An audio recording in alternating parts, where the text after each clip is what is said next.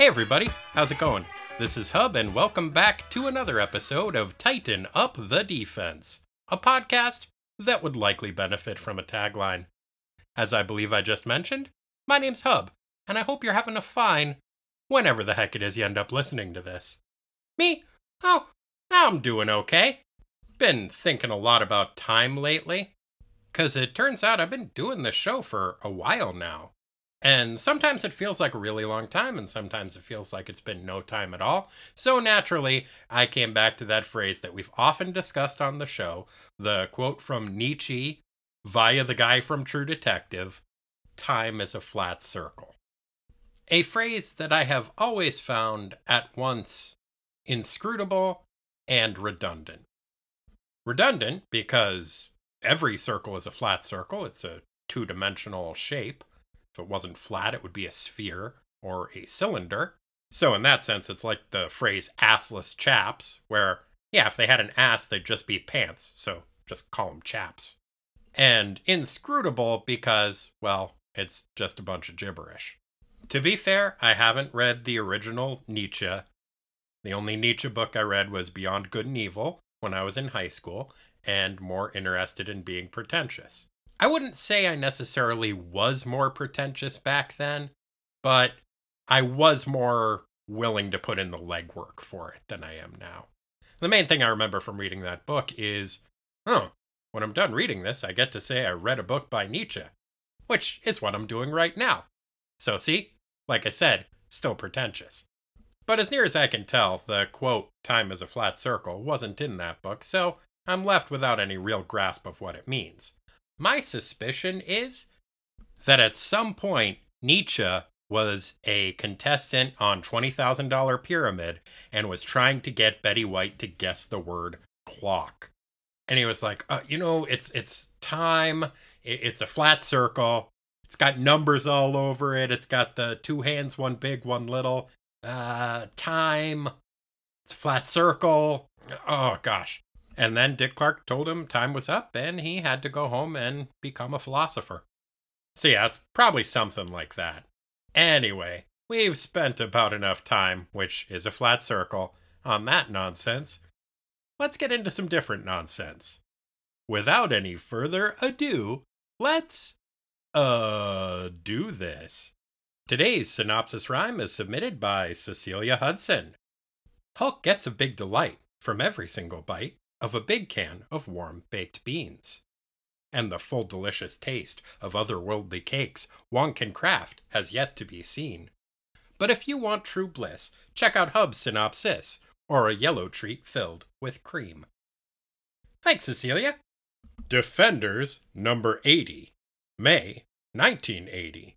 Once a defender, which seems like it should have some ellipses after it to indicate that it's a part of the phrase, once a defender, always a defender, but it doesn't, which is why it sounded a little awkward when I read it. Sorry. Anyway, it's written by Ed Hannigan, draughted by Herb Trimpe, inked by Dan Green, lettered by John Costanza, colored by Carl Gafford, and edited by Al Milgram and Mary Jo Duffy. Defensive lineup: Doctor Strange, the Incredible Hulk, Namor the Submariner, Clea, Valkyrie, Hellcat, the Wasp, Yellow Jacket, Nighthawk, and Eroica.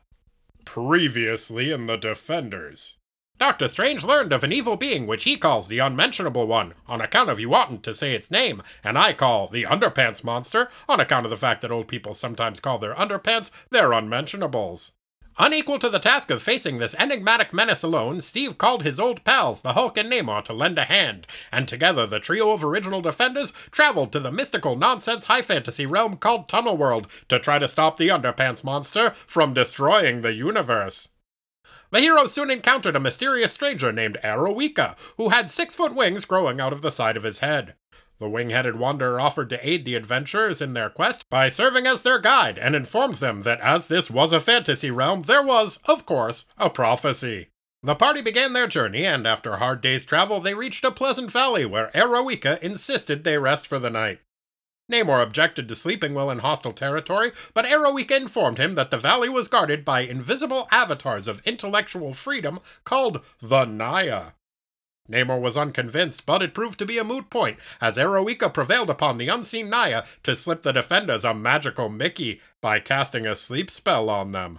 While his audience slumbered, Erowika inceptioned his way into their dreams and delivered a Silmarillion's worth of backstory by singing a song.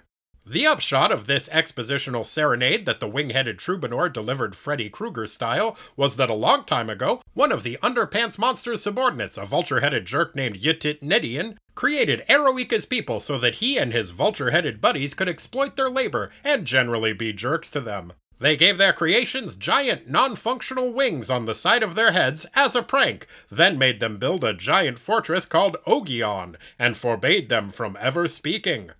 Things totally sucked for the Wingheads, but then the invisible Naya popped into their brains, taught them how to dream sing, and told them about a prophecy that one day a Winghead would gain freedom and help some Earth guys beat up the Underpants Monsters. A little while ago, Erowika escaped from Ogion and figured that he was probably the guy from the prophecy. Once he finished crooning history lessons into the gang's subconsciouses, Erowika decided to poke around their brains a little bit and see what made them tick. A quick peep into Namor's noodle revealed that Namor is fucking awesome. Steve's brain proved less interesting, but still a decent read. When he went to snoop in the Hulk's brain, the Green Goliath promptly woke up and reverted to Bruce Banner. Interesting. Meanwhile, back on Earth, the rest of the Defenders had also been having a pretty eventful few days. The Department of Justice had decided to prosecute Kyle Richmond, aka Nighthawk, for gross financial malfeasance, and until his case was resolved, the affluent avian aficionado was banned from any and all superheroic activities. Hooray! Some civilians named Amber Grant and Ruth Hart asked Valkyrie and Hellcat to help them locate their missing friend, a precocious preteen named James Michael Starling, and his pal Diane. Val and Patsy agreed, but found themselves understaffed and without transportation, so they called up Patsy's buddy Janet Van Dyne, aka the Wasp, to help them out. The Wasp picked our heroes and their clients up in an Avengers Quinjet, and off they went. A whole mess of complicated nonsense happened, but the salient details are: everyone ended up in Las Vegas, and James Michael turned out to be kinda sorta a super powerful bioorganic space robot who murdered a whole bunch of other space robots and nearly blew up the Earth, but then at the last minute he blew himself up instead. Bummer. During the course of their battle with the prepubescent space robot, the Wasp's jet was destroyed, so she called her husband Hank Pym, aka Yellow Jacket, aka Ant-Man, aka Giant Man, aka Goliath, aka Inspector Insector, to come pick them up in the Avengers' spare jet. An hour or so later, Hank pulled up and Ruth, Amber, Patsy, Val, and Diane piled in and headed back to New York. On the way home, Hank spotted an Air Force base in Colorado that was under attack, so they swooped down to investigate. After dropping Diane, Ruth, and Amber a safe distance away, the rest of the gang leapt into battle and found themselves fighting two distinct and equally well-developed teams of supervillains: Mutant Force and Femme Force. Mutant Force was a team of male villains who were former members of a short-lived incarnation of the Brotherhood of Evil Mutants. Their roster consisted of Lifter, Peeper, Slither, Burner, and Shocker, each of whom had distinct appearances and abilities that related to their names. Also, Shocker had lobster claws for hands and feet for some reason. Femme Force was a group of women whose names, powers, and abilities we never learn.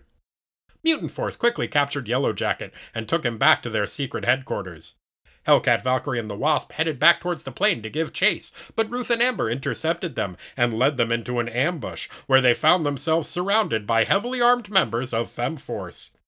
Hurt and confused by their betrayal at the hands of their friendly acquaintances, our harried heroes asked Ruth and Amber what the deal was. Amber explained cryptically that all would be clear when they met the boss. Val and Patsy were handcuffed, and Janet got stuffed into a jar with holes in the lid, and they were taken to the combined headquarters of the forces, Mutant and Femme. The boss in question turned out to be Mandrill, an incredibly problematic humanoid baboon who dresses like Doctor Strange and could hypnotize women with his pheromones. Mandrill asked Val and Patsy if they loved him, and they were like, yup. Then he asked the same question to the Wasp, and she said yup as well, only she was lying, because Diane, who thankfully was too young for Mandrill's pheromones to affect her, had covered up the holes of Janet's jar, so that she too was unaffected by the spores. Mandrill told Valkyrie that she was now in charge of the army, and everyone went to bed. Later that night, Wasp and Diane snuck out, jumped into the jet, and flew back to the nearby Air Force base. On their way, Janet used the radio to call in some reinforcements, but the Avengers and the Fantastic Four were busy, so she jumped immediately to what should have been her 6,000th option, Nighthawk. Damn it, Janet!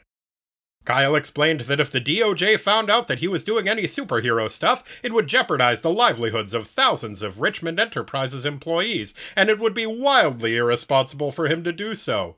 And that he would be there in a few hours. Fucking Kyle. Back in Colorado, Mandrill learned of Janet and Diane's escape.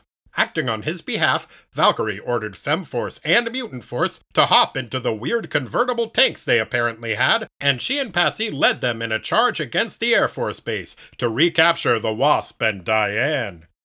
Gadzooks! Why didn't Janet and Diane use their jet to head to a location farther than a few miles away? How will the original Defenders react to Eroica knocking them out and invading their dreams? And after having typed the words, "Damn it, Janet," will I ever get that song from the Rocky Horror Picture Show out of my head? Stay tuned to find out. Okay, so I have no idea. By losing their previous apprehension and fully trusting him. And I guess we'll have to wait and see, but right now it seems pretty unlikely. There's a flame in my heart and you fan it, Janet. Kyle takes the fancy new Nightwing suit his tech company has been working on out for a spin. It's pretty fancy and has a bunch of lasers and missiles and shit, and also has some 1/4 size scale model replicas of Wolverine's claws built into the gloves. I feel like this might be the way to go for Kyle. You know, ripping off more popular heroes with smaller, legally dissimilar versions of their equipment. Like, he could get a Captain America shield the size of a frisbee, and a little flaming tricycle, and a magic ball-peen hammer, and I don't know, maybe some really short, torn purple jorts. I mean, it's worth a shot. The nice thing about being Nighthawk is, you really got nowhere to go but up. Kyle's tech guys tell him that his suit needs more testing, but he tells them he's sure it's fine because it's expensive. Then he tells him not to use his name because he doesn't want the government to know he's doing this. So, I guess wearing a garish costume with his signature yellow bird-shaped emblem on the chest is his version of being stealthy? Yeah, that sounds about right. After doing a few loop-de-loops, Kyle starts zooming towards Colorado to answer the Wasp's call for help, startling a farmer as he does so. While the Wasp and Diane await Nighthawk's arrival at the Air Force Base, a colonel assures her that she has nothing to worry about. After all, the base is very heavily armed, and many of the attackers are going to be, quote, only women, unquote. Hey, Colonel, first of all, fuck you. Secondly, fuck you again for good measure. And C, this invading force has successfully raided your base at least twice and stolen all the gold that you had there for some reason. Plus, they just added 2 bona fide superheroes to their roster. So, maybe taking them seriously as a threat might be a good idea. The bizarrely optimistic chauvinist colonel launches a barrage of mortars at the approaching convertible tank things, but to little avail. Undeterred by the explosions around her, Valkyrie leads FemForce and Mutant Force into battle, and they start just whooping the shit out of the Air Force guys. Wasp joins the fray and avails herself admirably, but the victory of Mandrill's forces seems all but assured. Peeper, the giant-eyed member of Mutant Force who has supervision, by which I mean his vision is super, not that someone is watching over him and directing his action. Although I guess both Valkyrie and Mandrill are kind of doing that. So, yeah, I guess he has both kinds of supervision. Good for him. Anyway, Peeper makes a FaceTime call to Mandrill to let his boss know how well everything's going. Mandrill warns his underling against overconfidence, and has a couple of members of FemForce who hung back from the raid bring Yellowjacket into the room for him. Oh man, I hope they aren't just going to discuss their shared interest in manipulating and abusing women. No? It turns out Mandrill just wants to smack Hank around a little. Hooray! Back in New York, Clea is bored. She spends a page lamenting the fact that she doesn't really have anything to do in this issue. Then she takes Aragorn, Valkyrie's flying horse, out for a ride so that she can get a little exercise. She wonders absent-mindedly what Steve and the OG Defenders are up to right now. Well, Clea, what Steve and Namor are up to is sleeping, and what Bruce Banner and Eroica are up to is wondering aloud why Bruce isn't sleeping, despite those friendly brain goblins the Naya putting a sleep spell on him. Eroica asks Bruce what gives, and Bruce is like, well, and this is just wild speculation on my part, but I seem to recall that a couple of issues ago, my alter ego the Hulk fought a silvery space Barbapapa, and it fiddled around in his mind a little bit. Maybe that has something to do with it? It's weird because normally I can't remember what goes on when I'm all hulked up. Eroica is like, yes, that sounds plausible. The silver space goo probably worked for the underpants monster. And as for your remembering details of your alter ego's exploits, let's just say that the Valley of the Naya is a magical place where anything can happen. It's best not to dwell on how contrived, plot convenient, and lazily written these occurrences may be, for that way surely lies madness. Yeah, good point, Eroica. Before Bruce has much of a chance to internalize his wing-headed buddy's advice, an evil army led by one of those vulture-headed jerks Eroica was dream singing about shows up and starts shooting arrows. Shitty. Bruce is like, I thought you said those invisible mental pixies were protecting this place. What the fuck? Good question. Before Eroica gets a chance to handcraft Bruce a no prize to work around this plot point, he's shot in the shoulder with an arrow. Bummer, but also pretty convenient timing. Eroica is like, well, that's probably the end of me. You should go wake up your buddies. Bruce is like, I can't leave you alone. And really, they're more co-workers than buddies. Maybe friendly acquaintances. I mean, Namor seems pretty cool, but ah! That last bit is because he got shot in the leg with an arrow, which is understandably upsetting to the disheveled physicist. And when Bruce gets upset, yup, you guessed it, Bruce Banner hulks out and starts smashing the shit out of the bird-faced jerk and his minions. Hooray! The evil army retreats, and finally, Steve and Namor awake from their Naya-induced slumber. Hulk rushes off to smash the bad guys some more, but Steve uses some kind of spell to call the bounding behemoth back before he beats up the opposing army too badly. Because, despite the fact that this is a war with the fate of the universe at stake, Steve doesn't want the evil tyrants who have been enslaving and torturing Eroica's people for hundreds of years to get hurt. I guess that would be going too far. Once he's sure that his murderous enemies are safe, Steve turns his attention to his allies and starts patching up Eroica's wound and treating it with some local herbs. Eroica is like, I bet the Naya told these plants to grow here so that I'd be okay after I got shot hanging out in the place that they said they were protecting. Gosh, those guys are great. They think of everything. As Eroica extols the virtues of his unseen mental pixie friends, on a nearby mountainside, the evil leader of the bird-faced jerkholes, Yditnedion, brags aloud to himself that everything's going great and that his army being crushed in battle was all part of his evil plan. Well, I'll say this for the denizens of Tunnel World, they sure do like to look on the bright side of things. Back on Earth, the Wasp and the Air Force guys are getting their butts whooped by Val, Patsy, and the rest of Mandrill's forces. Janet and her allies retreat to an airplane hangar to make their final stand, but Shocker from Mutant Force uses his powers to electrify the outside of the building, trapping them inside.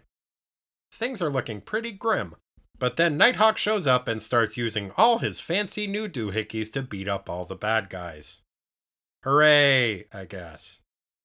Out of a combination of loyalty and pragmatism, Kyle is hesitant to mix it up with Patsy and Val directly, but then an idea pops into his head. Before it dies of loneliness, the billionaire Duell bird enthusiast puts a plan into action.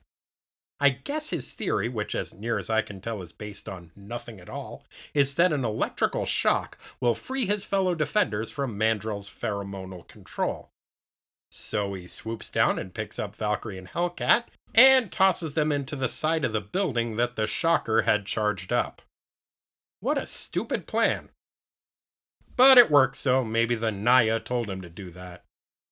Whatever the inspiration for Kyle's remarkable intuitive broad jump may have been, the results are unquestionable. As soon as they feel a jolt of electricity, Val and Patsy snap out of it. Hooray! Filled with rage, they charge back towards Mandrill's base, seeking vengeance on the confoundingly countenanced creep who had so recently held them under his thrall. Unfortunately, Mandrill senses that the tide of battle has turned against him. The shitty fuckwad runs towards the control room of his headquarters and starts poking buttons. Mere seconds before our enraged heroes burst into the hideout, a rocket launches into the sky. Kyle chases down the unexpected projectile, hoping to capture Mandrill, but when he catches up to the rocket and uses his adorable little claws to breach its hull, Nighthawk learns 2 disappointing facts about the speeding vessel. 1, Mandrill has escaped and is not aboard the rocket. Bummer. And B, Yellowjacket is aboard the rocket. Bummer. Kyle unties Hank and flies him back to be reunited with the Wasp and the rest of the heroes. Valkyrie swears that she will not rest until she has her revenge upon the accursed Mandrill. Then everybody hops in the Avengers jet and flies back to New York. Hey, maybe when they get there, Kyle can swing by the Sanctum Sanctimonious and see if Steve has like a marble of Agamotto that he can borrow. You know, complete the look.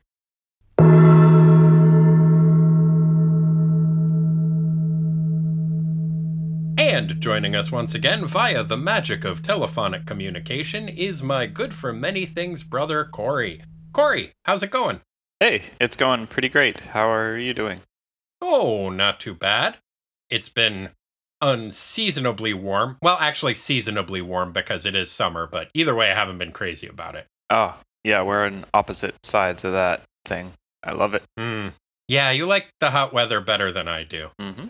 I got very uncomfortable, so I cut off all my hair and shaved off my facial hair as well. Whoa. Yeah, I look kind of like a thumb, but a much more comfortable thumb, so that's the important thing. Well, good. Well, you ready to talk about a comic book? Yeah, I think we could talk about this comic. Corey, what did you think about this comic book? You know, normally in comics like this, where so many things are exploding and there's so much action, that it really kind of pulls you along and is entertaining. And despite all of that happening, this wasn't as compelling of a read as I thought it would be. Yeah, I know what you mean. It feels like a filler episode, despite the fact that it gives a seemingly very hurried up conclusion to at least one of the storylines. The pacing in this thing is weird and kind of frustrating, I found. Yeah, I think that's probably it, the pacing. Yeah, like the whole Mandrill and Femforce and Mutant Force storyline gets really condensed and seemingly more or less wrapped up, although you get Mandrill escaping, which means that we'll probably see more of him, which I could do without. So on the one end, it seems like there's a lot happening, but really the whole interlude in Tunnel World, nothing really comes of it. We don't get anything new out of that, really. And the fact that there's a whole page of Clea being bored, which is maybe honestly one of my favorite pages in the book. Mm-hmm. But the fact that they're like, and here's a character who isn't involved in either of the storylines and doesn't have anything to do, let's hang out with her for a page, is really weird.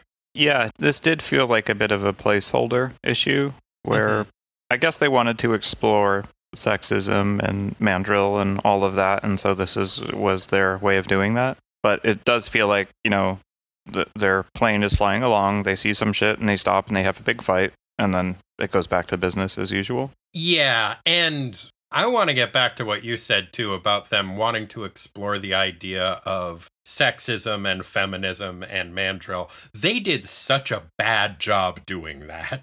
They're like, well, we put Gloria Steinem's name in there, so we're good. Yeah, like, I think it is a purportedly feminist issue. Like, I think the takeaway we're supposed to get is maybe, oh, Mandrill shouldn't have tried to manipulate women, and the Air Force people were wrong to think that women aren't strong. But what the plot in the story is telling us is the women who are the heroes are easily manipulated, and then they need to be rescued by a man, specifically Nighthawk. Mm-hmm. And you have the Wasp saying, I wish Hank were here. He'd come up with a plan and know what to do. And it just kind of sucks. And even Kyle at the end where he's like, you know, I want to get a look at your face, Mandrill, before I let Val punch it in.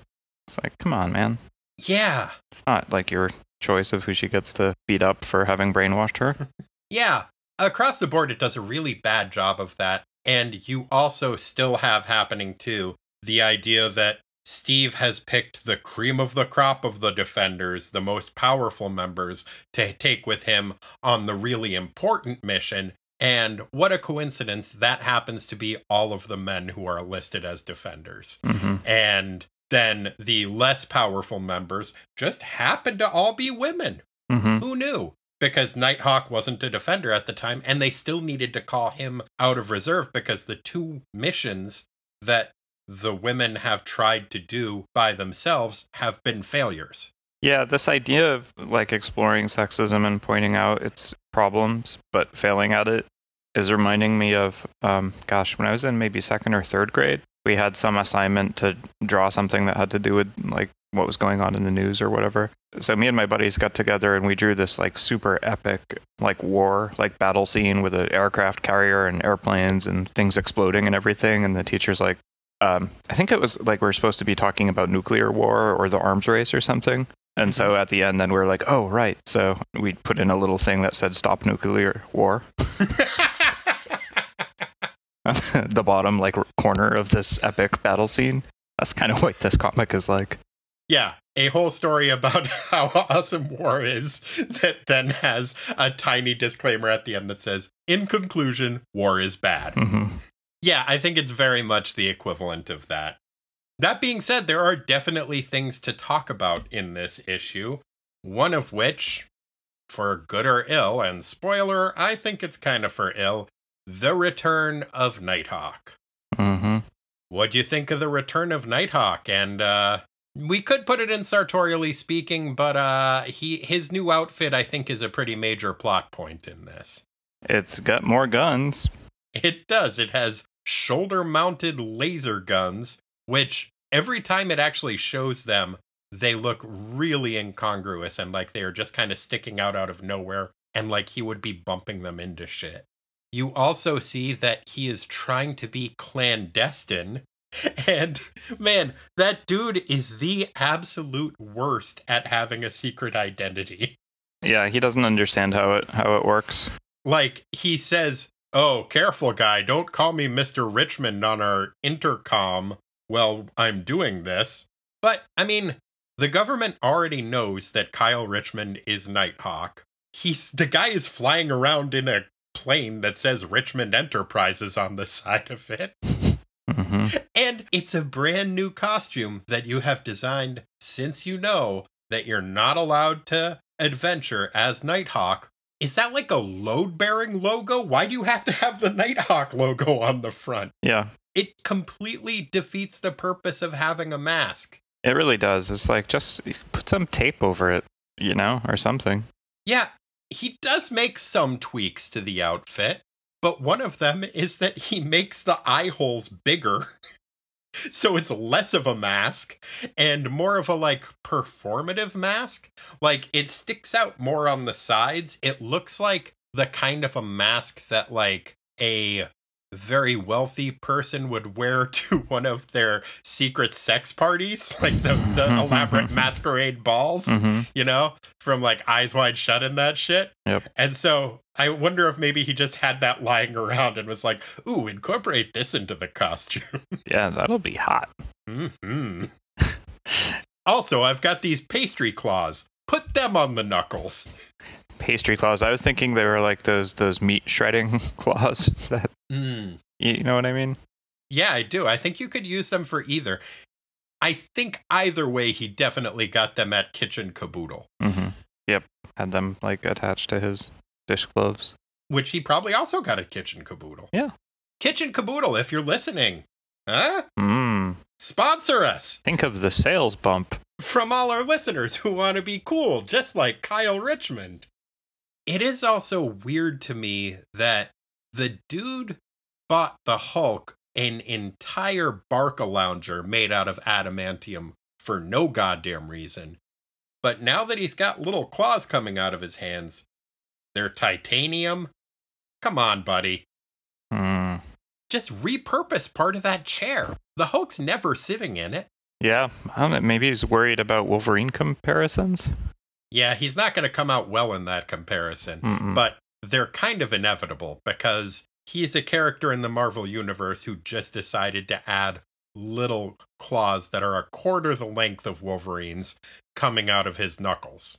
Yep, but now he can, like, if it goes badly, he'll just be, well, these are just titanium. It's just a built-in excuse. Clearly a screw up on the end of my techos, despite how much I pay them. Man, that was the other thing, that, like, he clearly doesn't have an understanding of the way that the world works, where his technical guys are like, hey, you should test, your suit's functionality before using it in battles. He's like, no, that's okay. I pay you enough. I'm sure it's fine. Like, oh my God. Part of what you pay me for is my discretion in these matters, and I'm telling you we should test this. Yeah, it's such idiocy. Like, I mean, I get it. He's not good at his job as the leader of, like, some science company. But anybody who's had any exposure to anything being built or created over time knows that it's not going to just work perfectly out of the box the first time, no matter how much you've paid for it, right? If you're developing something. And he just doesn't get that. Yeah. That being said, his new costume does seem to work pretty well. So I guess good, although I still do not understand why he was the choice to come to the rescue. I honestly think what would have made way more sense, story-wise even, is to call in Clea. Yeah, she's on the bench.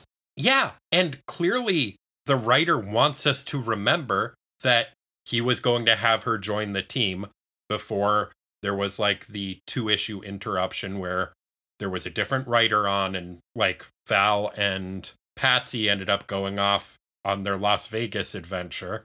I appreciate that he's like, no, it was my plan to have Clea be part of the team. Then why not have her be the character that gets brought in? Then you have an excuse to have her in the book, and you already have a built-in excuse to not have Kyle in the book because the government has banned him from being in the book. And that lasted for what? An issue and a half?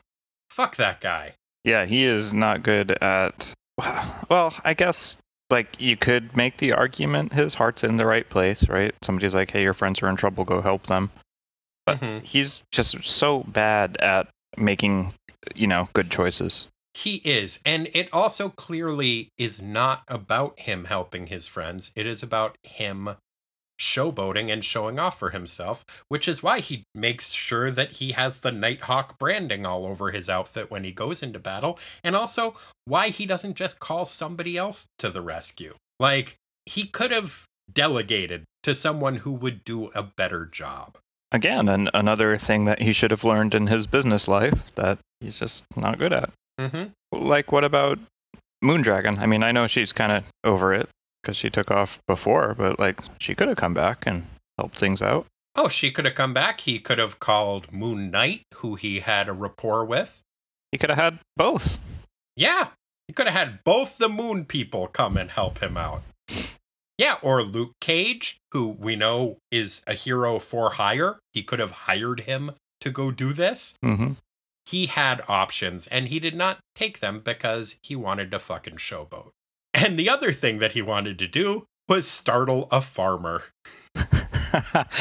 I had a note to myself that, like, I said, is early plowing a hallucinogen?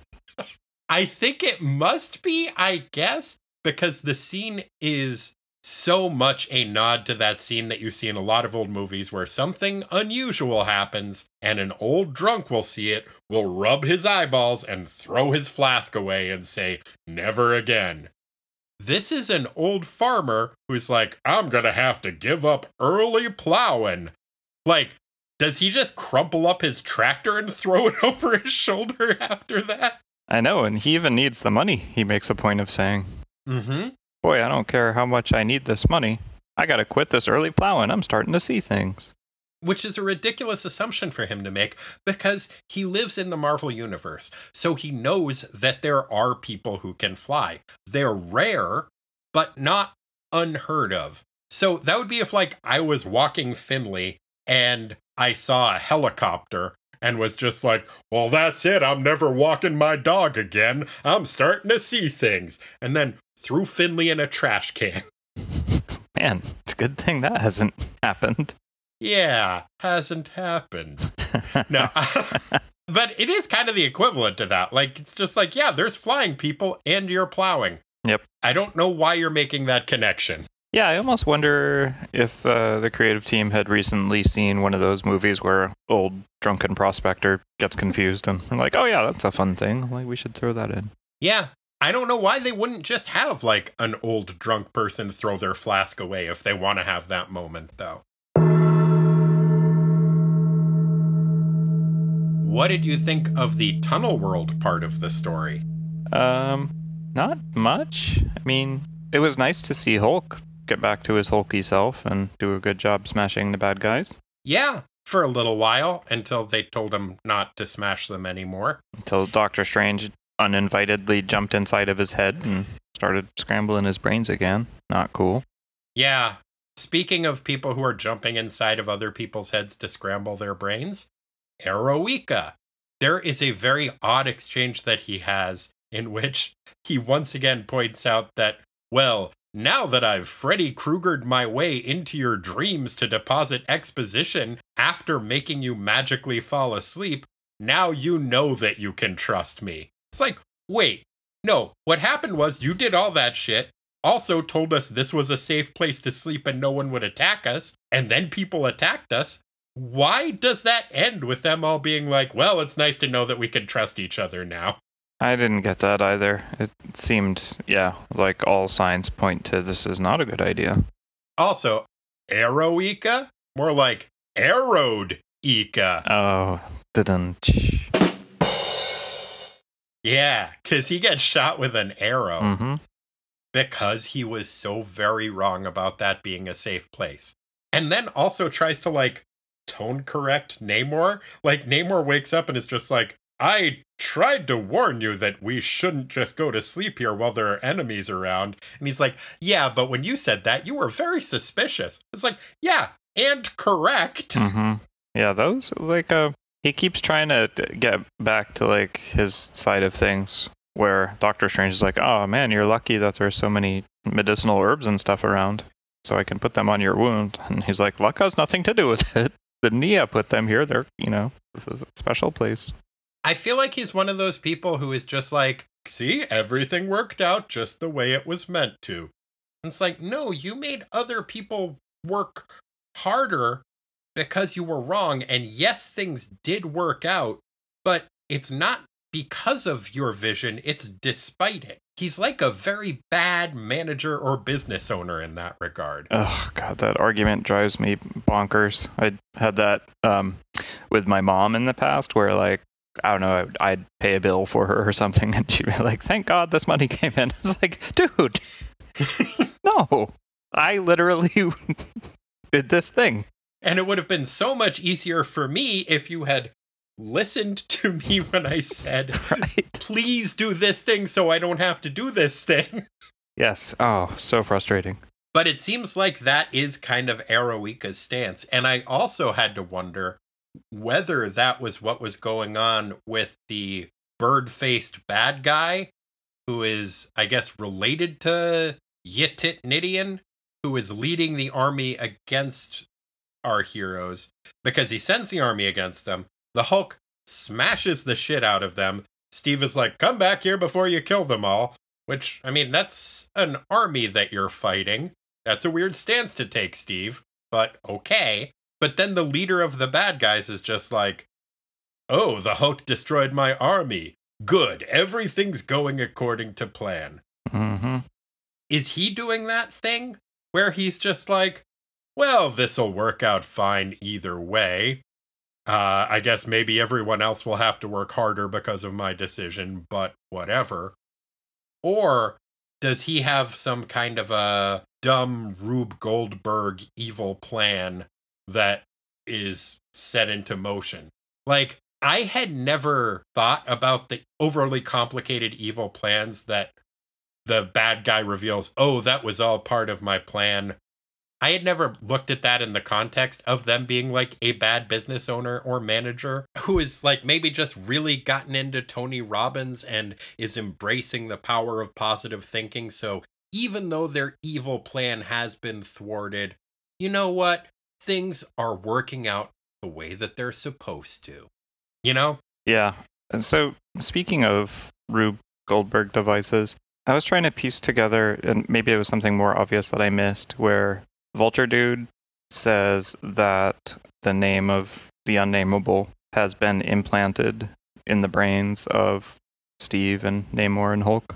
No, it's just in Hulk's brain. Just in Hulk's brain, okay. And how did it get there? It was when he was fighting the army, or? No, it was when he was fighting the Silver Blob guy.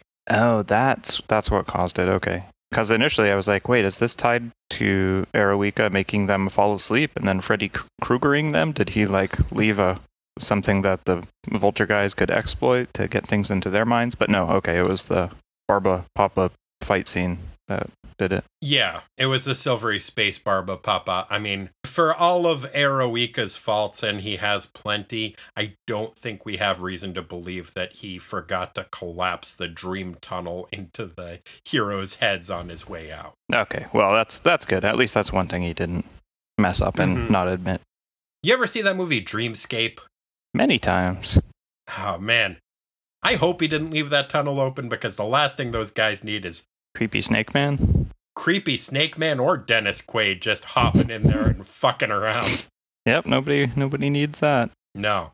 I don't want any Quaid mucking around in my head. No? Not Dennis, not Randy, not the guy from Total Recall. Was he named Quaid? Oh, gosh, I can't remember. I feel like he was. Anyway, no Quaids in my head. That's the sign that I have outside of my bedroom. Wow. It's about as effective as a dream catcher. Better safe than sorry. Yep. Now I want a specially made dream catcher that just says no Quaids on it. Or like a mobile? What do you call those things? You could get like little cutouts of all the Quaid faces and hang it from it. With a little circle and a line through each one. Yeah, but like with the little net thing too. Right. No, I think that's a really good idea. Mm-hmm. Thanks. Man, we really got to get cracking on that merch. There was another kind of incongruous thing about the end of the issue for me, is you have Amber joking as they are about to head home. Like, hey guys, maybe we don't stop and fight anyone else on their way back to New York. And they all have their like end of a sitcom freeze laugh on that moment. Mm-hmm. I mean, she is on her way home after a character who was essentially her adopted son eviled himself to death. Like, it is wild that she is making quips about the wacky misadventure that they just had. Yeah, it seems there's this thing that happens, I feel like, where there's a lack of continuity about the emotional impact of what all these characters have gone through from issue to issue. Mm-hmm. I mean, it's also possible that if you are a superhero, or live in a superheroic universe, you are just constantly in a state of shock and unable to process how much has just happened.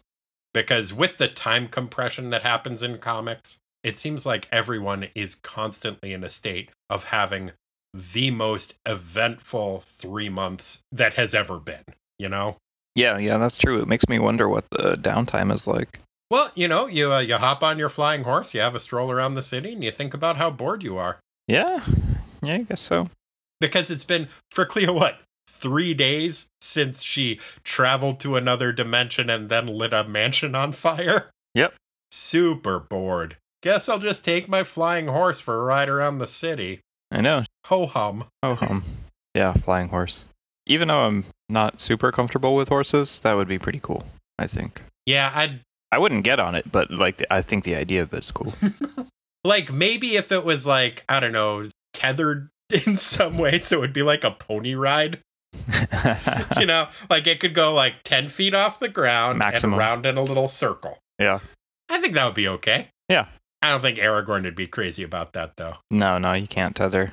tether an animal like that. Nah, man, it's like trying to put a saddle on a tornado. I did really enjoy the exchange between Hank Pym and Mandrill, where Mandrill just smacks the shit out of him. Man, Yellowjacket comes across like such a bonehead in this whole story. It is really funny that he's just like, oh, you're lucky these guys are holding me back. And Mandrill's basically like, guys, stop holding him back. And then just punches the shit out of him. Yeah, that was a good slap scene. It was like an open-handed knockout blow. Mm-hmm. I mean, in Hank's defense, he had apparently just been drugged. But, still. Do you resent my little game? Smack! Pretty good. Yeah, I mean, don't get me wrong. Mandrill is still terrible. But, I dug that. I also wondered to what extent when Nighthawk uses his titanium pastry claws to rip open the side of the rocket and sees that it is Yellowjacket in there and not Mandrill, Hank's like, disappointed? I wonder if for even a second Kyle was just like, I could just fly off and say there was nobody in there. Oh, did they not get along? I thought they were good buddies because of their sexism bonding, or whatever you call that. Yeah, they probably are.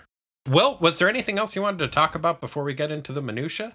No, I think we got most of it. All right. Well, Rick, would you mind singing us into the minutia? We got minutia. It's not the biggest part, it's just minutia. Like Corey eating farts, we got minutia. Time to sweat the small stuff. Thanks, Rick. Thanks, Rick. So, Corey, what do you want to start off with? Well, this is usually, I feel like I have to pare down the sartorially speaking bit. I didn't really have that with this issue. There was only kind of one thing that I noticed, so maybe we'll just get through that part first. Sounds good. Yeah, we already talked about Nighthawk's new uniform a little bit. The one aspect of it that I don't think came up was the slight modification of the emblem on his chest, where now instead of going out towards his arms, it still looks like the hawk has arms, but it's just like waving them in the air like an upset Muppet. Upset Muppet arms. Mm-hmm. Yeah, other than that, the farmer had a nice polka dot neckerchief. Yeah, that's the only thing that I had. In fact, I didn't really even note it as polka dot. It looked to me like it, was kind of dusty and sweaty, so like really dirty, but that it was a leopard print ascot. I can see that. Like the kind that maybe you could see Vince Neil turning into a do-rag. Right. Yeah, exactly. So I thought it was like, wow, that is a unique look for an early plowing farmer. Yeah, good for him. Mm-hmm. I agree. I think that is a nice look for him, and that was also the only thing that I noticed sartorially. I mean, other than that, I think almost everyone we see is in uniform, either superhero uniform that we've seen before or military uniform. Mm-hmm. Yep, which are well rendered, but not remarkable. Mm-hmm. I did notice that we get a new inker on this one. It's Dan Green, and there are a lot of characters that are wearing sunglasses in a kind of menacing way in this issue. And I'm wondering if that is his touch or just that more of the story takes place in the Southwest. But it was something that I noticed. Yeah, there was a fair amount of sunglass wearing, but not on peepers. No, sir. Gosh, you would need some big sunglasses. Well, you know what? That actually does segue us into our next category. Behold or be gone. Okay. The question I'm putting to you, Corey, is if you could have any one of Mutant Force's powers, but to go along with it, you also had to choose one distinctive aspect of a member of Mutant Force's appearance, be it Peeper's giant peepers, Shocker's lobster claws, or Slither's snake torso. Do you want to behold or be gone? I'm gonna say that although I don't have plans to do any criminal stuff or hero stuff per se, it probably would be useful to be super strong, and Lifter isn't like, freakishly large compared to other humans. Okay, here's the thing. You have to take one of the distinctive aspects of their appearance. So, like, I mean, yeah, I would take super strength if I had to have Scorcher's weird little mustache. But I think it has to be one of the things that I mentioned. You either need to have the giant eyeballs of Peepers, and like, so you could be super strong, but you have to have Peepers' giant eyeballs, or you can be like super slithery, I guess, but you have to have Shocker's lobster claws, something like that. Oh, I see. Wow, that puts me in the weird place of probably saying I'm gonna pass on a superpower, because I just don't know that would be super useful. I guess if I did have to choose one, I would probably choose Shocker's ability, because I mean that'd be just kind of cool to be able to electrify stuff. Mm-hmm. And which distinctive feature would you choose? I would choose the fuchsia leggings and navy blue boy shorts over them that Lifter has. Do I have to wear that all the time, though? I think if you choose that, then yes, you do have to. Oh, man. All right. Well, I guess that would cut down on decision fatigue, like I know what I'm wearing every day. That's true. If anybody gives me too much trouble, zap. Mm-hmm. Yeah, gosh. Lifter's abilities are very tempting because not only is he super strong, but he also can apparently manipulate gravity to an extent, which we saw in the last issue. I might take those, and if I did, I think I would go with Peepers' giant eyeballs. I mean, they wouldn't necessarily look like Peepers' eyeballs because I've got pretty nice eyes. It's a good feature of mine. So, I mean, if they were just really big, I think I'd look kind of like an anime character. And that might be interesting for a while. I wonder if, I mean, they would have to be giant if I'm taking them. I think they have to be totally round, too. They can't be like normal eye-shaped. Do they have to be lidless? Yeah, well, yeah. I can't have eyelids? I don't know. Does Peepers have eyelids? Maybe Peepers doesn't have eyelids. I mean, they're not visible, but maybe they're like retracted. Right, like maybe he's literally just got his eyes peeled at all times. Ugh. Yeah, although honestly, it might look creepier if he did have eyelids, because then I think he would just look like Garfield. I was just gonna say, just like a Jim Davis character. Yeah. Ooh. I don't know. I mean, I think it'd be worth it. Be able to pick up some pretty heavy things. Oh, man. Manipulating gravity seems like that would be a pretty sweet deal. Plus, I mean, I could just wear some giant blue blockers all the time. Man, if we both had those powers, we might actually need to start doing something with them. You mean something criminal? Well, I don't know, just something. Maybe some of each. Then it kind of balances out. What would be a useful thing we could do with super strength, gravity manipulation, and electricity powers? I feel like we just have to be roadies. Oh, man. Yeah, maybe to get to see some cool music for free. I guess. It seems like it's still a lot of work. It is not free because you're working, yeah. Yeah. Okay, I'm giving it a be gone. Me too. Down with work. Boo! What was your favorite sound effect? This issue was rich with sound effects. There was a little violent exchange between Possessed Val and Nighthawk that I enjoyed, and it had two really great sounds in it. One was him really ineffectually drop kicking her. I liked that too. Which made the noise ponk.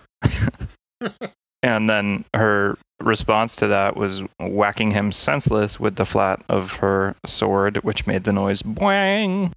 I liked that a lot too. The ponk specifically, it has that rare combination of seeming both very dynamic and also very ineffective. I enjoyed that, and I think that's a fair summary of Nighthawk's character, dynamic and efficiency. Mm-hmm. I also really liked on the previous page, there is Nighthawk plowing through mutant and femforce alike, and there's a series of sound effects that is zoom, pow, chuck, crunk. I thought that was pretty fun. I also really liked on page 27, Mandrill turning the safety valve that is kind of the device that's saying, "You sure you want to use this escape pod?" Mm-hmm. And it makes the noise, "Sure, click." And I thought that was kind of fun. Mm-hmm. Yep, very evocative. Mm-hmm. But ultimately, I think I'm going to go with Val and Patsy getting electrocuted when Nighthawk drops them into the electrical field and it makes a noise, pizzack. Yeah, that was very zappy. Mm-hmm. I'm going with pizzack. God, this is going to come up later, but what a stupid fucking thing to do, even though it worked.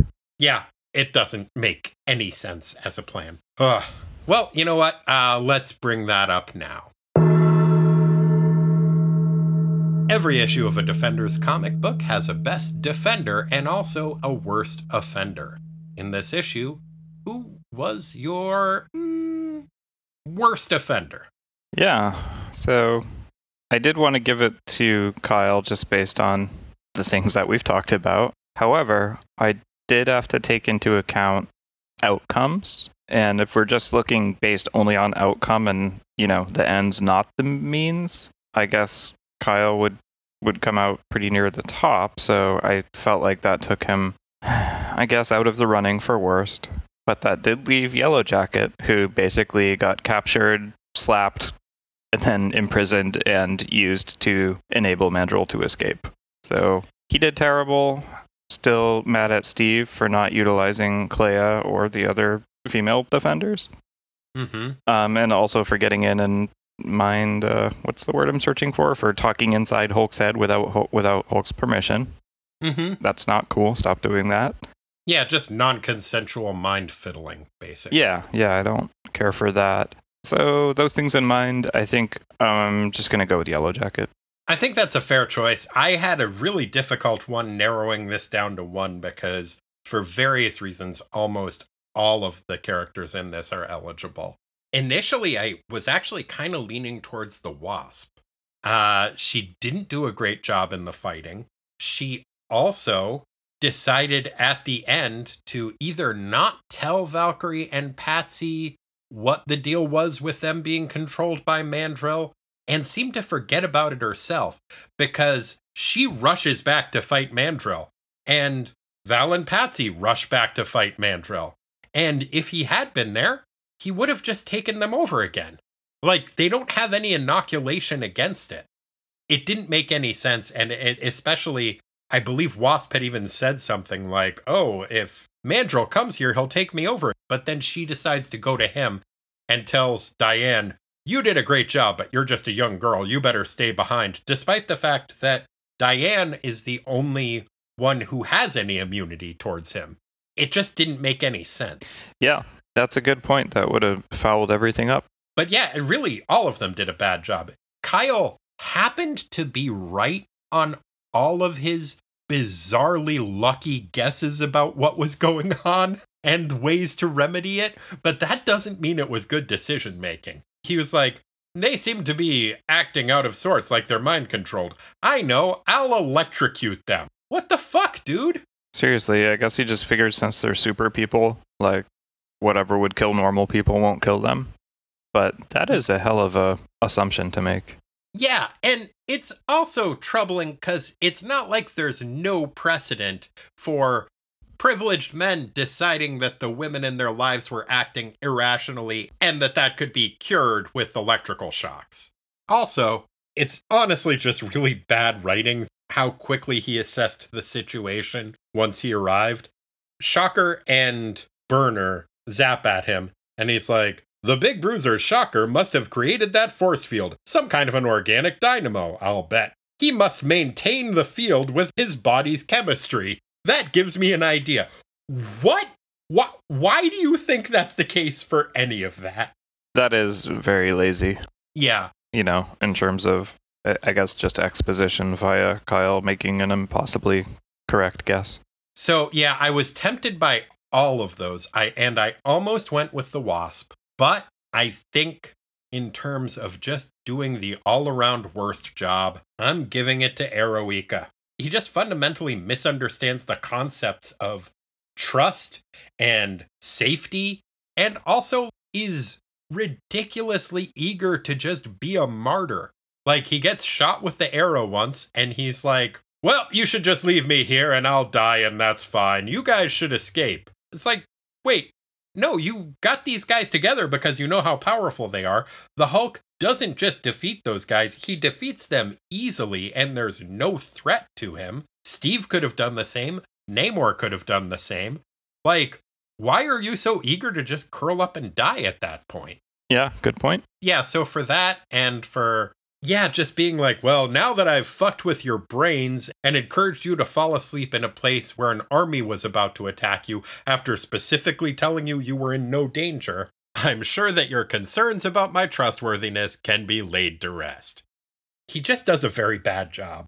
And that after doing all that, Namor shows up and is like, I'm glad to see that you're still alive, Eroica. Did I not warn you that we must be vigilant? And Eroica's like, you did, Namor, though in a somewhat more suspicious state of mind. Dude, not the time for that. Yeah, and especially because his suspicions were, it turns out, pretty well founded. Yeah, it's just like tone policing. It's like, well, yes, you were right, but I don't like the way you said it. So yeah, I'm going with Winghead here. Eroica, I think, was the worst offender. Conversely, who did you have as the best defender?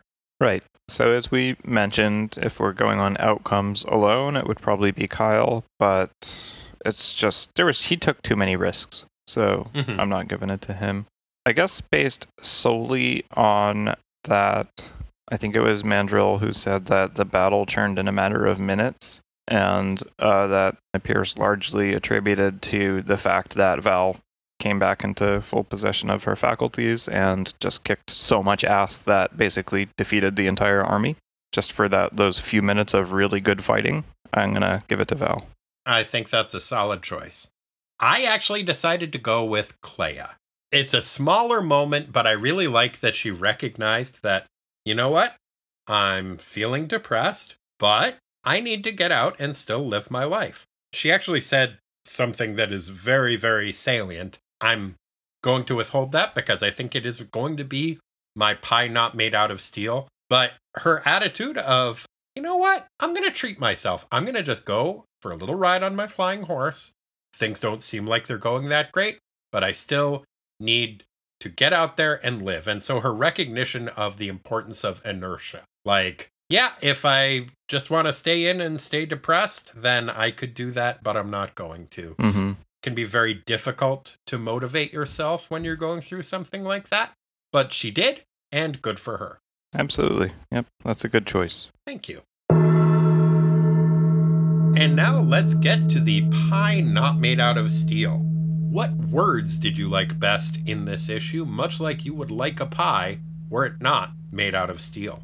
You know, it's funny. I think we may have some shared dialogue here, but before I go with the bit that I think won, I did have just a short little one, and it's Yellow Jacket on page 7. It's just sounding like such a dumbo when he gets woken up and Mandrill shows him that Wasp is captured, and he says, Jan, that's Jan on screen.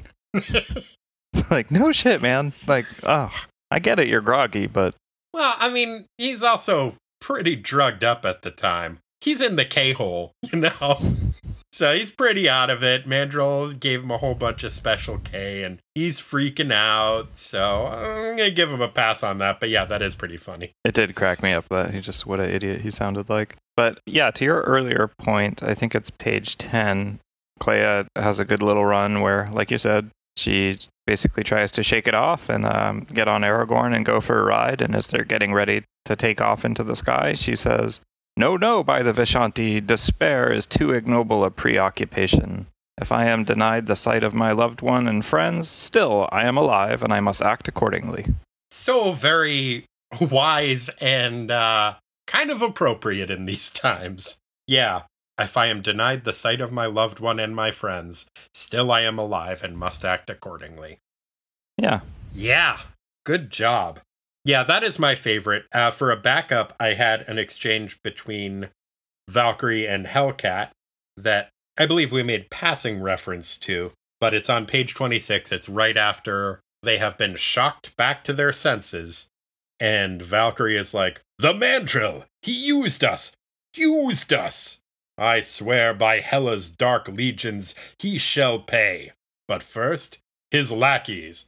For Valhalla! And then Patsy says, right, and Gloria Steinem. Yeah, I love those couple panels, and especially like the battle lust, I guess, on Val's face. She's saying that. She's got the little spit, between her teeth, and her eyes look very enraged.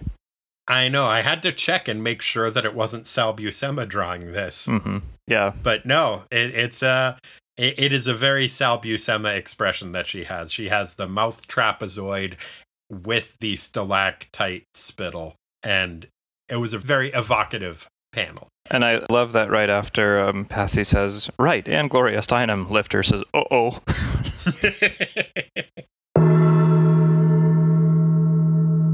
What was your favorite panel in this issue? Well, we didn't see nearly enough of Peeper, but what we did see on page 7 was pretty classic. His eyes are so big, and he is easily, I think, the goofiest looking character that we've come across in this series, so I appreciated seeing him. Wait. I don't think you can say he's easily the goofiest in this title when we have Eroica appearing in the same issue. I think you can say that maybe Peepers is the goofiest, but Eroica is in the conversation. And there's also Chandu, who has those chicken legs, eel arms, and unicorn horn. Yeah, that's fair. Man, you can get used to a lot. Good point. Gosh, what are we, only issue 80? Oh my god. Yeah. Oh, incidentally, Corey, it is our 5-year anniversary of doing the show this week. Holy shit, really? Yeah, Facebook reminded me. I posted the first episode of Teen Titan Wasteland 5 years ago from a couple of days ago. My goodness. Well, happy anniversary. Likewise. And you're right. It's amazing what you can get used to. Yep. Okay.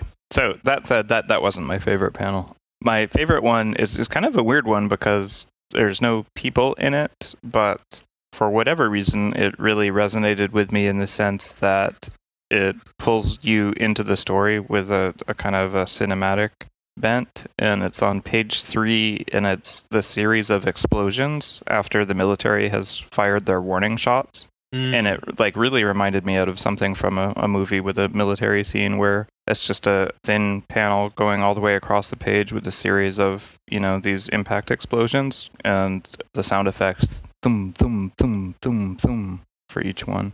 Yeah, I thought that was really, really well done. Oddly, my favorite panels in the issue also had no characters in them. It's weird, and it wasn't those ones either. I gotta say, overall, I really liked the art in this issue. I think Herb Trimpe is continuing to do a very good job, and Dan Green is on the inks in this one, and it's great. Just really nice work across the board. But my favorite panels, I think, were on page 2. There is the display of the view out of Kyle's goggles, and I just really liked that. It reminds me of like an old 80s video game. Everything's laid out in an infrared grid, and there's all of these like altimeters, and I like that there is a clock. It's not even a digital clock. There's just a clock up in the corner. Mm-hmm. But I thought it was really, really fun. There's some kind of a tank fighting old video game that has a similar like layout to it, and I really enjoyed that. The other one that I really liked a lot that I would put maybe as my favorite, we also already talked about, it's the close-up of Mandrill turning the safety feature off to launch the rocket. There's a ton of weird little detail on it. It's labeled the auto fire sequence. It says under it there's a 1-minute delay before activation, and there's a little arrow showing which way you need to rotate it. And just those levels of detail I thought were really nice and added something to it. Yeah, I appreciated those also. Very cool. But before we move on from the artwork, I think we do have to mention the cover is, amazing. It's really, really great. Yeah. The rage captured on the faces of Namor the Hulk and even Doctor Strange is, scary, almost. The cover is by Rich Buckler, who is a favorite artist of mine. And the inker is, I believe, Joe Rubinstein. But yeah, it's really good. Although it is also kind of generic in that they are apparently fighting an army of devils, I guess, who have pointy tails and horns and are red. Obviously, it's supposed to represent the bird-faced jerks army, but I had not gotten the impression that they looked like that at all. Also, I mean, Steve and Namor aren't part of that fight at all. So I feel like this cover could have gone on like almost any issue. Yeah, but I mean, that's not really new for us, right? There's always something in these covers that looks awesome and has nothing to do with the story. Yeah, but you're right. It is a gorgeous cover. The way that their faces are depicted, too, it reminds me of just, I guess, because the artist is different, of, I don't know, a different series or a different style or something. Mm-hmm. It, to me, looks like a different era. It looks much more like 80s artwork than 70s artwork, frankly. Mm-hmm. Every issue of a Defenders comic has one character who has to act out of character in a way that furthers the plot. To paraphrase the Fat Boys from Crush Groove, they just gotta be a sucka. In this issue, who was your sucka? Yeah, so initially I thought, well, it's Kyle because he just did so well after making so many bad decisions, but then I realized that's not sucka material at all. That's kind of par for the course. Just lucking into things? Yeah, just like he should be leaving a trail of, maimed corpses behind with how terrible he decides things. But nope, he's fine, and that's normal. So that's not it. And so I had one that also wasn't, I feel like it doesn't fit the category to a T, but it was the best I could come up with, and it was Hulk for listening to Steve immediately when he's in the midst of his battle lust and he's taking off after this army that he's just started defeating. Mm-hmm. And Steve pops in his head and is like, "Don't do that, Hulk." And he's like, "Okay."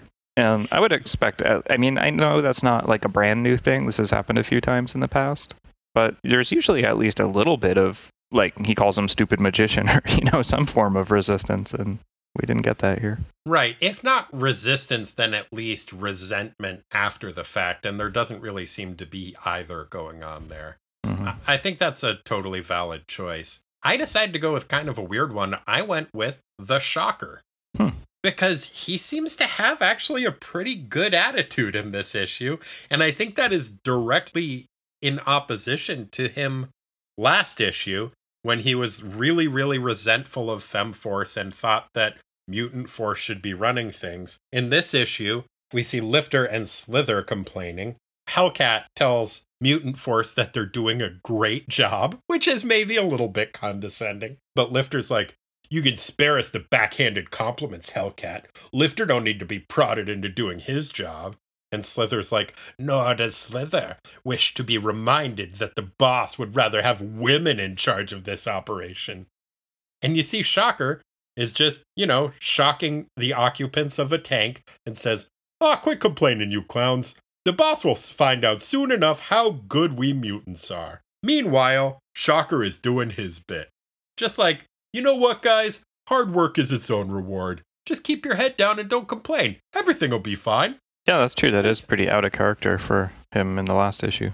So, I mean, it's not like we have a huge body of work to base his personality on, but I gotta say it does seem out of character for him to just be like, don't need to be so dramatic, guys. Just, do a good job and the rewards will come. I would love to know his backstory on how did he get those lobster claws. I'm kind of curious too, although with a lot of these characters, the fact that they are mutants kind of is their origin story, more or less.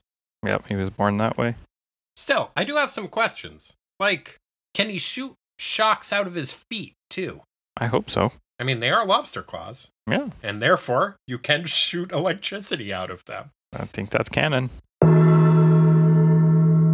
Well, Corey, we both know that the Hulk rules. But in this issue, what are the Hulk's rules? Yeah, Hulk took a page from Clea's playbook in this issue and realized that really just fake it till you make it. Don't give in to despair. Just get on that winged horse and fly away. If you feel like you're starting to feel bad, you got to take action and, just move forward and maybe things will get better. I think that's a good lesson. I had him learning a lesson from the farmer who decided to throw away his tractor and stop early morning plowing because he saw something unusual. And the lesson that the Hulk took away from that is, you know what? Correlation does not equal causality. Yes, you saw a flying man while you were plowing your field. That doesn't mean that you saw a flying man because you were plowing your field. So the Hulk saw that, and he's like, you can't just go around throwing away tractors like that, like I assume that farmer did. Bad job, guy. I guess the secondary rule would be, hey, tractors are pretty expensive.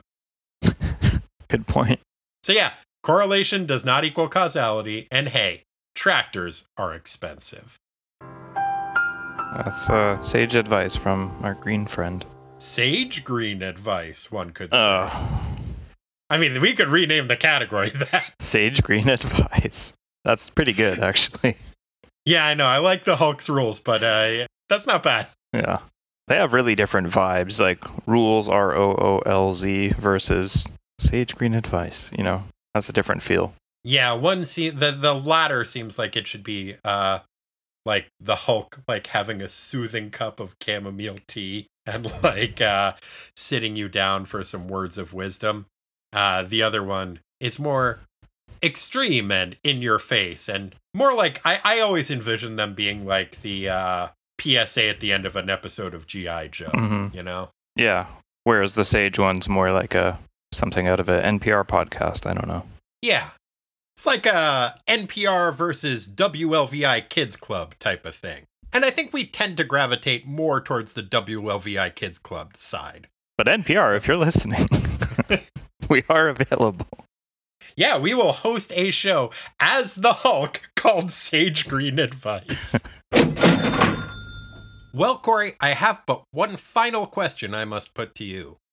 In the year of our Lord, 1980, and the month of our Lord, February, what Wong doings was Wong doing?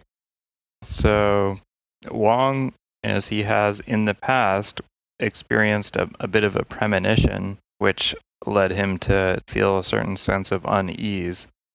And this is tied to his deep interest in astronomy and in, science in general. And so he was talking to Steve about it over dinner one night. And Wong had been following progress with research that NASA was doing that had to do with launching a satellite with some measurement equipment on it called the Solar Maximum Mission Observatory to study solar flares.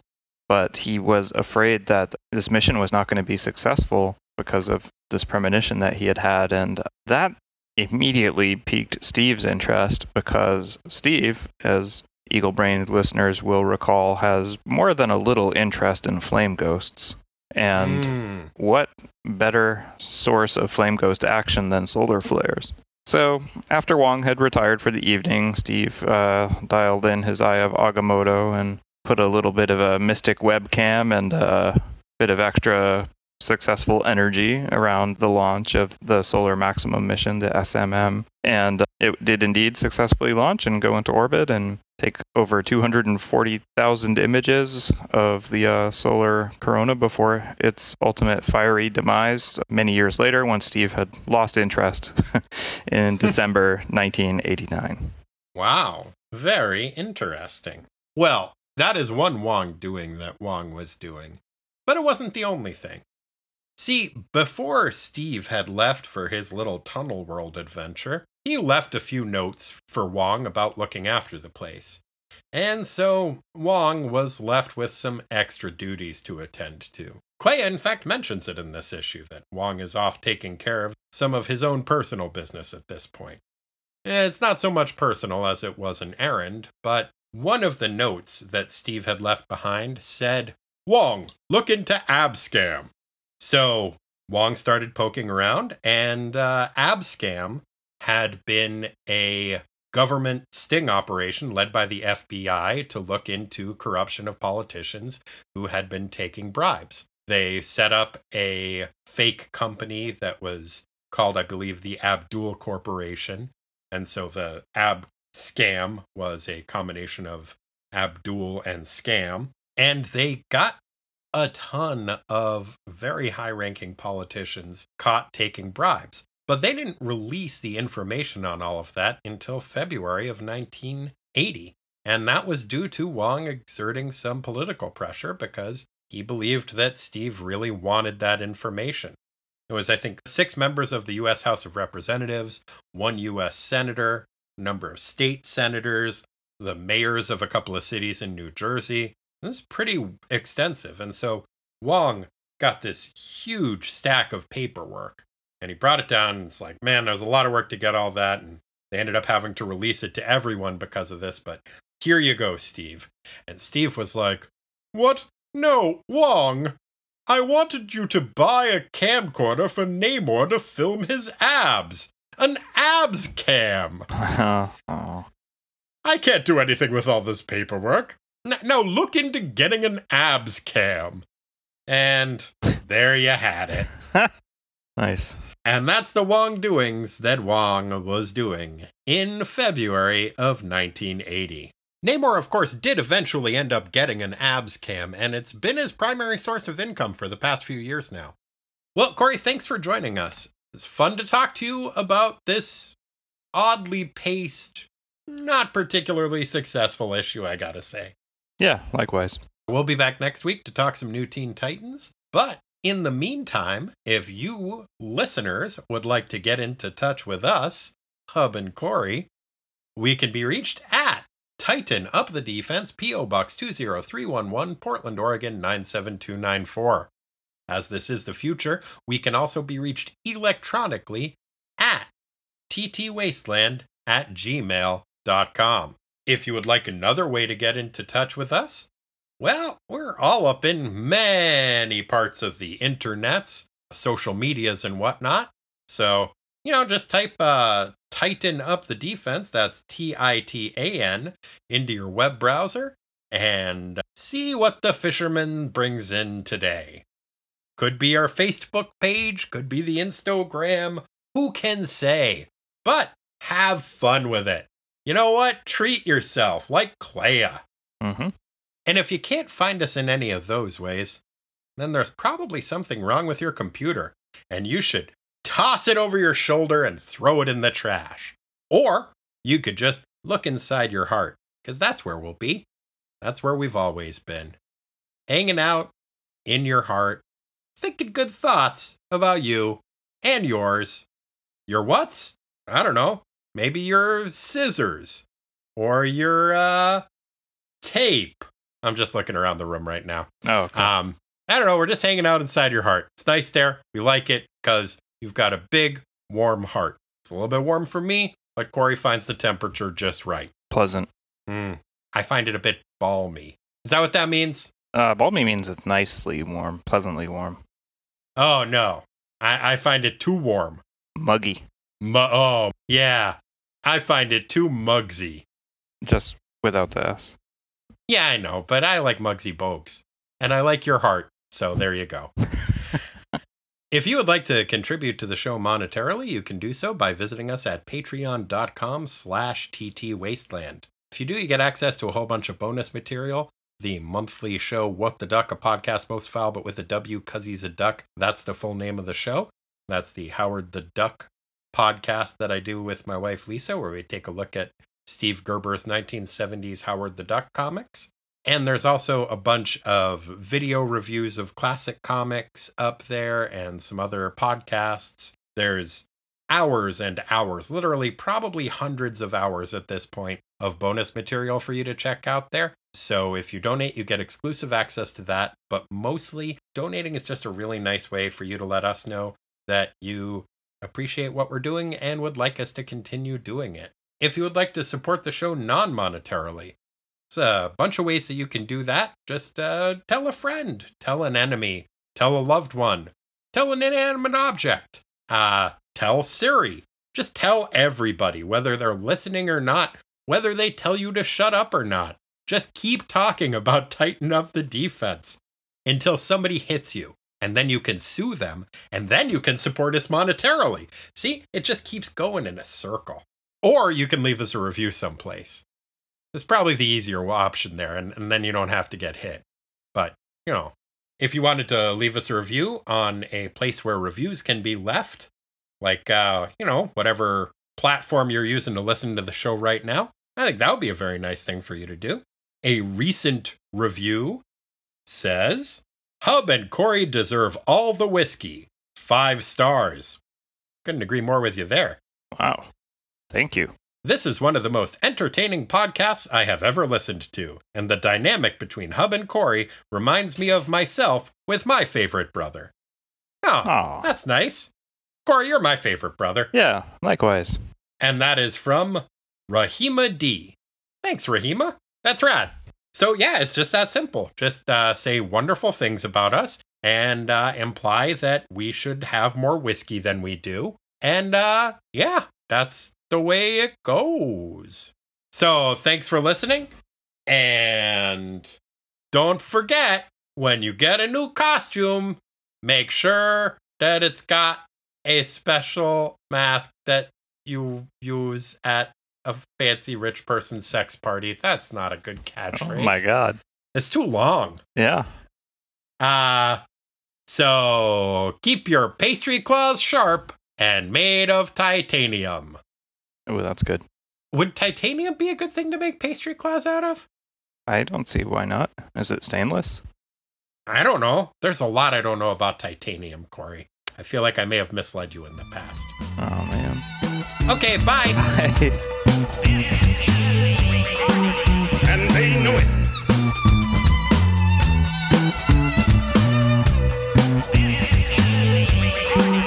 And they know it. I'm going to destroy you. Let's go. What you drinking? I am drinking a non-caffeinated blood orange soda water. Ah, good call. You're a little loopy last time. I have both of them, so I'm worried that I'm kind of tempted to just mix them together. Half calf. No, I'm saying mix the packaging together and just get a caffeine Russian roulette game going with myself. Roulette. Uh-huh. Oh my. Is that not how you say it? I've always heard it roulette, but Oh. if it is French, I guess roulette means roll. I think the difference would be roulette is the game where you spin the wheel and it's red, black, or green with all the numbers and the marble drops in one. Mm-hmm. And roulette is like that, but it is an egg-based condiment. That's remoulade. Oh, fuck. I always mix those up. Roulette is when Justin Wilson plays roulette.